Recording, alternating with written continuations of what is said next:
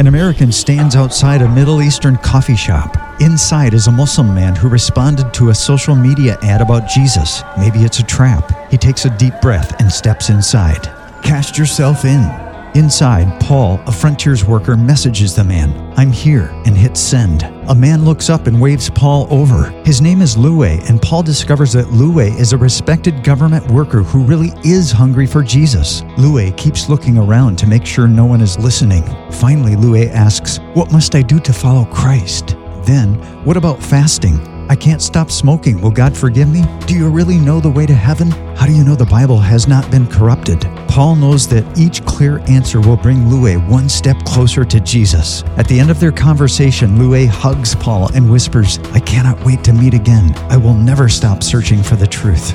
Muslims are so hungry for Jesus. If you're hungry to reach them, connect with us. FrontiersUSA.org.